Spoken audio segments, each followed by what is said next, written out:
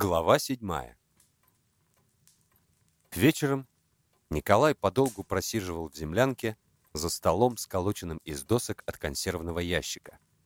Он зубрил немецкие слова и фразы, читал, писал письма, вызывал к себе бойцов и вел с ними разговоры, как он в шутку выражался, о высоких материях.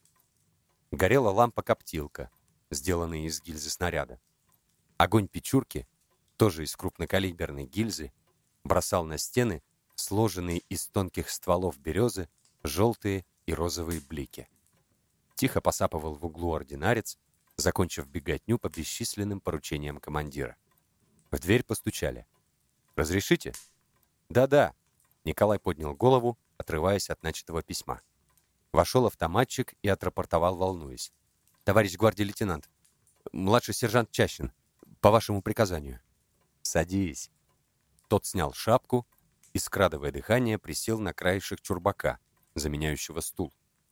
Он чувствовал, что вызван не к добру, и держался неловко, хотя не сознавал за собой никакой вины. «Знаешь, зачем я тебя вызвал?» — строго начал Николай, потирая пальцами лоб. Тот испуганно поднял глаза. «Нет, не знаю, товарищ гвардии лейтенант. Я с твоей мамашей переписываюсь». Боец сразу сообразил, о чем будет речь. Улыбнулся, облегченно вздохнул, но встретился с серьезным взглядом командира и снова потупился. Николай продолжал. «Она тебе часто письма пишет?» «Часто». «Когда последний раз получал?» «Позавчера». Чащин вздрогнул, потому что командир встал и резко повысил голос. «Так почему ж ты, лодырь этакий, не отвечаешь ей?» Чащин поднялся. Сгорбясь и повесив голову, он глядел в землю. Оправдываться было бесполезно. «Я вас спрашиваю, товарищ гвардии младший сержант!» Боец молчал. «Тебя не узнать, Чащин. Где твоя гвардейская выправка?» Николай подошел вплотную, взял его за пояс и притянул к себе. «А ну, глянь на меня веселыми глазами!» Чащин расправил плечи и выпятил грудь, но не поднимал лица. «Вот, видишь, стыдно. И мне за тебя стыдно. Приходится успокаивать твою мамашу, что ты жив-здоров, и извиняться за твою лень», — кивнул Николай на начатое письмо. «Я напишу ей сегодня же, товарищ гвардии лейтенант». «Конечно, сегодня напишешь, в этом не может быть никакого сомнения. А пройдет месяц-два, опять тебя вызывать и стыдить придется». Автоматчик усиленно ковырял пальцем швы на шапке. Наконец проделал дырку и начал выщипывать из подкладки вату. Николай взял у него из рук ушанку и отложил в сторону. На лбу у Чащина выступила испарина. Он готов был расплакаться и, засовестись, выпалил. «Каждый день буду писать». «Каждый день ты не сможешь писать», — спокойно возразил Николай. «Особенно, когда в боях будем. Но все же надо почаще. Вот тебе лист бумаги, конверт, иди пиши». «Да у меня есть. Спасибо, не надо». «Бери и скажи всем во взводе, кто ленится домой письма писать». Николай хитро сощурился. «По секрету скажи, пусть напишут. Стыдно родных забывать». «Понятно». Чащин схватил шапку. «Можешь идти». «Спасибо, товарищ гвардии лейтенант». Глаза его засияли, и лицо расплылось в улыбке. Он сказал «счастливо оставаться» и старательно козырнул и выбежал вон.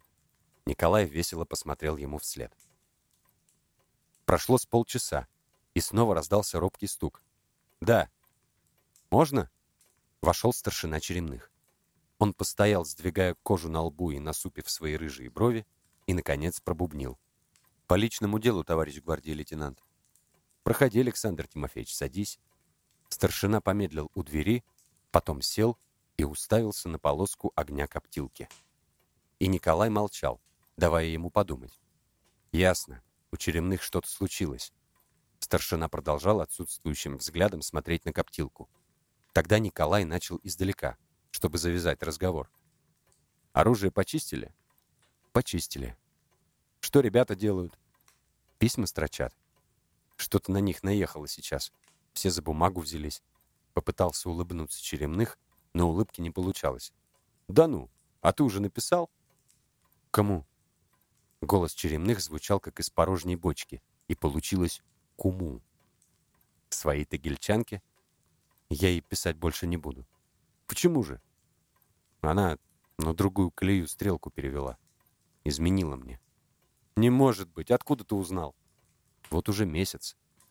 Черемных, запинаясь, рассказал о том, что он не получает писем, хотя сам отправляет почти каждый день. Девушка веселая, бойкая, скучная ей одной. А только письмами, конечно, не проживешь. Сколько в котлы воды не лей, топку не разожжешь, не поедешь. Забыла она, поди, своего рыжего машиниста. А раньше души не чаяла. Все они такие, заключил Черемных. Да, протянул Николай, тяжелый случай. И лукаво заглянул старшине в глаза. Не смейтесь, товарищ гвардии лейтенант. Я ее своей невестой считал. Эх ты, невера. Николай взялся за телефонную трубку, но потом раздумал. Достал полевую книжку, вырвал лист и написал. «Иван Федосеевич, очень прошу, если есть время, зайдите ко мне. Будто невзначай. Мой старшина Черемных совсем нос повесил. Сидит мрачнее тучи, сомневается в верности своей невесты. А я не знаю, как быть. Сидим, толкуем. Посоветуйте». «Эй, гвардия! Петр Васильевич!» — громко позвал он. Петя Банных открыл глаза и еще лежа на топчине вытянулся по стойке смирно. «Слушаю, товарищ лейтенант». Николай наклонился к самому уху Пети. «Живо! Найди замполита, отдай ему». «Есть!» Петя умчался. Черемных продолжал глядеть на коптилку и даже потрогал, горяча ли она. Николай расхаживал по землянке, заложив пальцы за пояс. «Не знаю твоей Кати, но, мне кажется, не верить моей землячке ты не имеешь никакого права. Она ведь тоже занятой человек. Где работает?» Пока Черемных рассказывал о девушке-фрезеровщице, ординарец успел вернуться. «Ну что?» — спросил у него Николай за спиной старшины. Петя зашептал скороговоркой. «Капитан сказал, что придет, сейчас занят. А пока послал меня к механику из 2-й роты, Камалову, чтобы я попросил у него письмо от какой-то Кати. Я письмо принес, а он сказал дать вам, чтобы вы старшине пока прочитали. Вот оно». Николай подошел к свету и быстро просмотрел письмо. «Вот, слушай. Тоже как раз. Катя пишет». Голос его понизился. Он расстегнул воротник гимнастерки. «Здравствуй, дорогой Вася. Пишет тебе твоя старая знакомая Катя. Ты прости меня, Вася. Ты, наверное, давно считаешь, что я забыла тебя и поэтому не писала. Нет, Вася, я тебя жду. Жду, Вася, как дала тебе слово в тот вечер, когда мы вдвоем последний раз ходили на горку провожать солнышко. Ты знаешь, Вася, что наша местность была оккупирована. Когда пришли фашисты, я сперва пряталась у тети Даши. Они всех девушек вызывали повестками, чтобы в Германию увезти. Потом меня нашли. Фашистский комендант меня избил за то, что я пряталась, а потом заставил жить с ним. А я взяла и убежала к партизанам. В разведке меня ранило, и фашистский карательный отряд забрал в плен. Били. Ногти на пальцах вырывали, но я выжила, и им ничего не сказала. А когда наша армия начала наступать, немцы меня с собой угнали. Заставили копать рвы, чтоб ты, милый, не смог на танке проехать. Я работать не стала, снова убежала. Меня опять схватили и отправили в Германию. В Лигниц. У жирной фрау Гюнке работала прислугой. Сколько волос я там своих оставила. Выдрали. Сколько раз меня по щекам ремнем били, кочергой по спине. Сын этой фрау Гюнке — фашист. Золотые горы сулил мне. Но я снова убежала. Ой, Вася, милый, если бы не ты у меня, ничего бы я этого не вынесла. Не видал бы ты больше свою белобрысую Катеринку. Ты ведь не знаешь, как я люблю тебя. Вот только раз целовала я другого. Это когда из Германии уже добралась до Бреста. Меня зацапали гады и бросили в тюрьму. А когда в город ворвались наши, и нас освободили, и я поцеловала какого-то маленького артиллериста. Ты прости меня, Вась. Но я была так рада, и ходила по городу. Тебя искала среди танкистов. Теперь я знаю, что ты жив, любимый мой. И с утра до утра буду ждать твоих писем. А по вечерам хожу на горку провожать солнышко, как это делали мы с тобой когда-то. Крепко-крепко целую тебя. Катя, как я тебя люблю. Николай прочитал все без передышки. Затем он положил письмо на стол и принялся подковыривать булавкой фитиль в гильзе снаряда, из которой была сделана лампа-коптилка. Ординарец, как пришел, хотел было подкладывать дрова в печку, но так и простоял, с поленьями в руках. Черемных шумно высморкался в платок и взял письмо в руки. И почерк похож. «Значит, и характер похож», — уверенно сказал Николай и добавил. «Ты дай адрес. Напишем твоей Кате, что ее гвардии старшина скучает. Лежит бедняга целыми днями в землянке без дела. И почитать ему нечего». Старшина не заметил иронии. «Ну нет, товарищ лейтенант. Обидится, что пожаловался. Катя гордая». «Правильно, Александр Тимофеевич. Все настоящие русские женщины гордые. И не надо их обижать всякими подозрениями. Так?»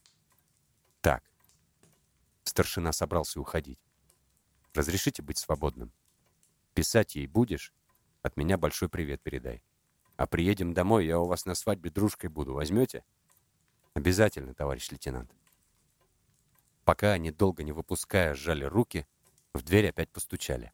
Вбежал Юрий. Старшина попрощался, и они с Юрием чопорно козырнули друг другу. Николай протянул Юрию только что читанное письмо. «Взгляни-ка». Юрий быстро пробежал его глазами, потом стал внимательно читать с начала до конца. «Это кому пишут?» «Одному нашему механику. Тебя кто-нибудь так любит?» «Нет», — качал головой Юрий. «А тебя?» Николаю хотелось поскорее узнать, как Юрий встретился с Соней. Не отвечая ему, он спросил. «Ну как, Соня? Давай, садись, рассказывай». «Ничего». «Виделись?» «Что она говорит?» Юрий нехотя ответил. «Прочитала мне нотацию за то, что я позывными радиостанции у себя на машине сделал. Соня». «Да ну, в самом деле? Вот это ты здорово придумал», — засмеялся Николай. «Что уж тут смешного?» — обиделся Юрий. «Ну как же, конечно, смешно. Знаешь, раньше рыцари были, имя возлюбленной на щитах писали». «Ну и что же, доблестные рыцари были», — раздраженно сказал Юрий. Николай видел, что Юрий не в духе, но все же сказал, придавая словам глубокое значение. «А я вот читал. Русские богатыри выковывали на своих щитах за Русь. И это были по-настоящему отважные войны. Получше твоих рыцарей воевали. Ну ладно, не злись. А что она тебе посоветовала? Ты объяснил ей, почему так задумал?» «Что объяснять? Сама должна намек понять». «Так нет. Правильно говорят, что женская душа потемки. Говорит, надо, как у всех, сделать что-нибудь ветреное. Ураган, тайфун, шторм. Предложила мне вихрь». «Хорошие позывные». «Ничего хорошего. И будет только одно хр-хр слышно». «Так можно вихорь говорить по-уральски. Вихорь. Все равно мне не нравится. Ну, сделай зефир или эфир, черт возьми.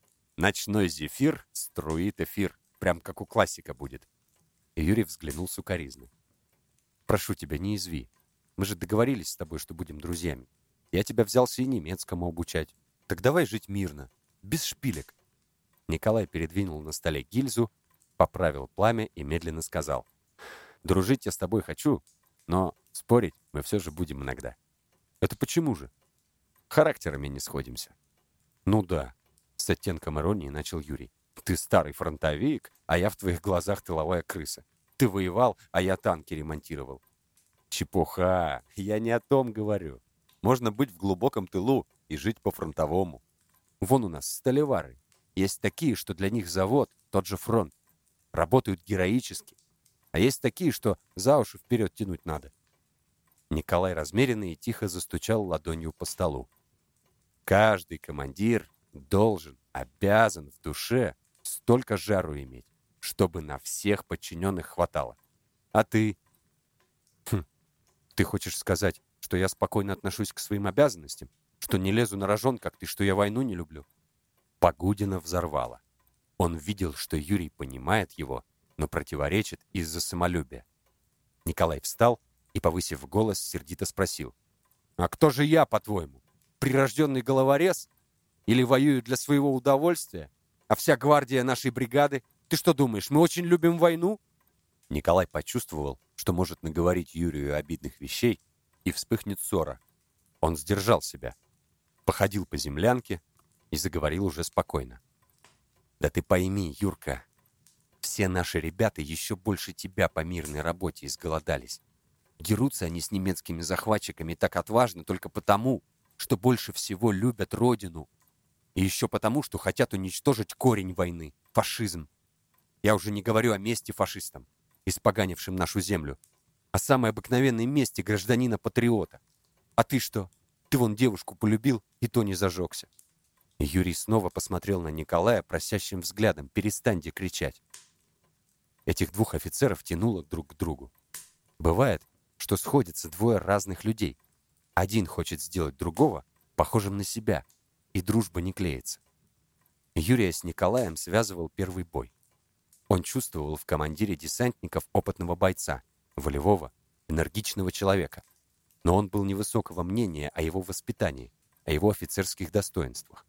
Николай вырос на фронте из рядовых солдат, не имел специального военного образования. И все же Юрия влекла к Николаю какая-то сила. Он упрямо противился ей. Хотел показать свое превосходство над Николаем. И не мог. Николаю нравилось, что Юрий много знает. Он видел, Малков читал больше и немецким языком владеет, и технически грамотен больше его. Юрий в глазах Николая был чуть ли не инженером, каких он знал по цеху на заводе. И он никогда не задумывался, что его влекло к нему. Любопытство или обыкновенная заводская привычка сходиться на короткую ногу с человеком, с которым работаешь вместе. Он шел ему навстречу, неся свою душу нараспашку, говорил, что думалось, смеялся, если товарищ был смешон, и не старался сгладить свои колючие фразы, если они вдруг обижали товарища. Юрий чувствовал отношение Николая, но ему много стоило каждый раз сдерживаться, чтобы не обижаться на колкости приятеля. Так начиналась их дружба. А на фронте, в раскаленной обстановке, все происходит быстро, и дружба рождается быстрее, и человек раскрывается в короткий срок, проявляет себя до конца. «Ну так что же ты киснешь?» — спросил Николай, видя, что приятель его совсем закручинился. «Разве я неверно сказал? Или ты меряешь старой поговоркой говорить правду, терять дружбу?» «Нет, я просто так. Что-то скучно». Николай согласился, вздохнув. Он мечтательно глядел на огонек коптилки и рассуждал, словно про себя. «Это точно. И у меня грусть какая-то. Реку Сан перешли, совсем будто и незаметно, а словно половину себя там на границе оставили. Хороша Польша. И хаты такие есть, как на Украине. И заводы, хоть похуже наших, но тоже работали люди, и язык у них похож на наш. А все-таки не то. Я, знаешь, никогда в жизни не испытывал такого чувства. Весь вот я здесь как будто. А нет. Что-то там осталось. И что, не знаю». Юрий улыбнулся. «Как что?» «Родина, конечно. Вот я». Он осекся, потому что хотел сказать Николаю про себя, но побоялся возобновления спора. Он чуть не похвастался, что ему легче. У него здесь самое родное на свете — Соня, и ему можно не грустить. «Родина», — бережно произнес Николай и помолчал. «А еще знаешь что? Это наша часть такая, танковая. Когда бои, мы впереди, на виду. Но зато впередышку сидим по лесам, вот как сейчас, спрятаны, замаскированы, в стороне от населенных пунктов. Ничего не поделаешь. Служба. Танк не кобыла, в конюшню не поставишь». Юрий ничего не ответил. Пощелкав ногтем по гильзе, он осмотрел, будто впервые всю землянку. «Тебе надо аккумулятор достать, электричество провести. В танковых войсках и с коптилкой сидишь». «Да». Помолчали. Николай снова спросил, тряхнув головой и оживляясь. «Ну так что же, Соня, расскажи, как любовь-то ваша?» Юрий помедлил, внимательно посмотрел товарищу в глаза, облокотился на стол, сжав голову ладонями. «Не знаю. Может, я все это выдумал. Не знаю. Что теперь делать?» «Ты ее любишь?» «Люблю, пожалуй», — не скоро отозвался Юрий. «Так действуй. Скажи ей об этом. Что ж так вздыхать? Знаешь, как Иван Федосеевич всегда говорит. Думай. Если горячее сердце и холодный ум подсказывают тебе делать одно и то же, действуй. И всегда будет хорошо». Легко сказать. Тоненьким голоском запищал зуммер полевого телефона, который стоял на топчине в изголовье. Николай пересел на постель и взял трубку. «Да? Я? Иван Федосеевич? Нет, уже не надо. Черемных ушел, все в порядке. Письмо у меня. Мы тут с Малковым еще раз читали. Что? Нет, просто так. Хотя он тоже влюбленный и грустит. Конечно, хорошее дело. Я ему так сказал, грустить нечего. Ведь когда людей двое, душа в душу, каждый сильнее становится. А как же?» Юрий с укором смотрел на Николая. А тот ему весело подмигнул, прикрыл трубку рукой и шепнул: «Ничего, Иван Федосеевич, отец поймет». И продолжал по телефону. «Нет, она здесь в бригаде. Ну да, Потапова. Да, они еще в школе вместе учились. Вот, я ему то же самое говорю, правильно. И чтобы воевать лучше». С сияющими глазами Николай закончил разговор с Фоминым и с торжеством потряс телефонной трубкой над головой. «Слышал? То-то же, товарищ гвардии влюбленный лейтенант».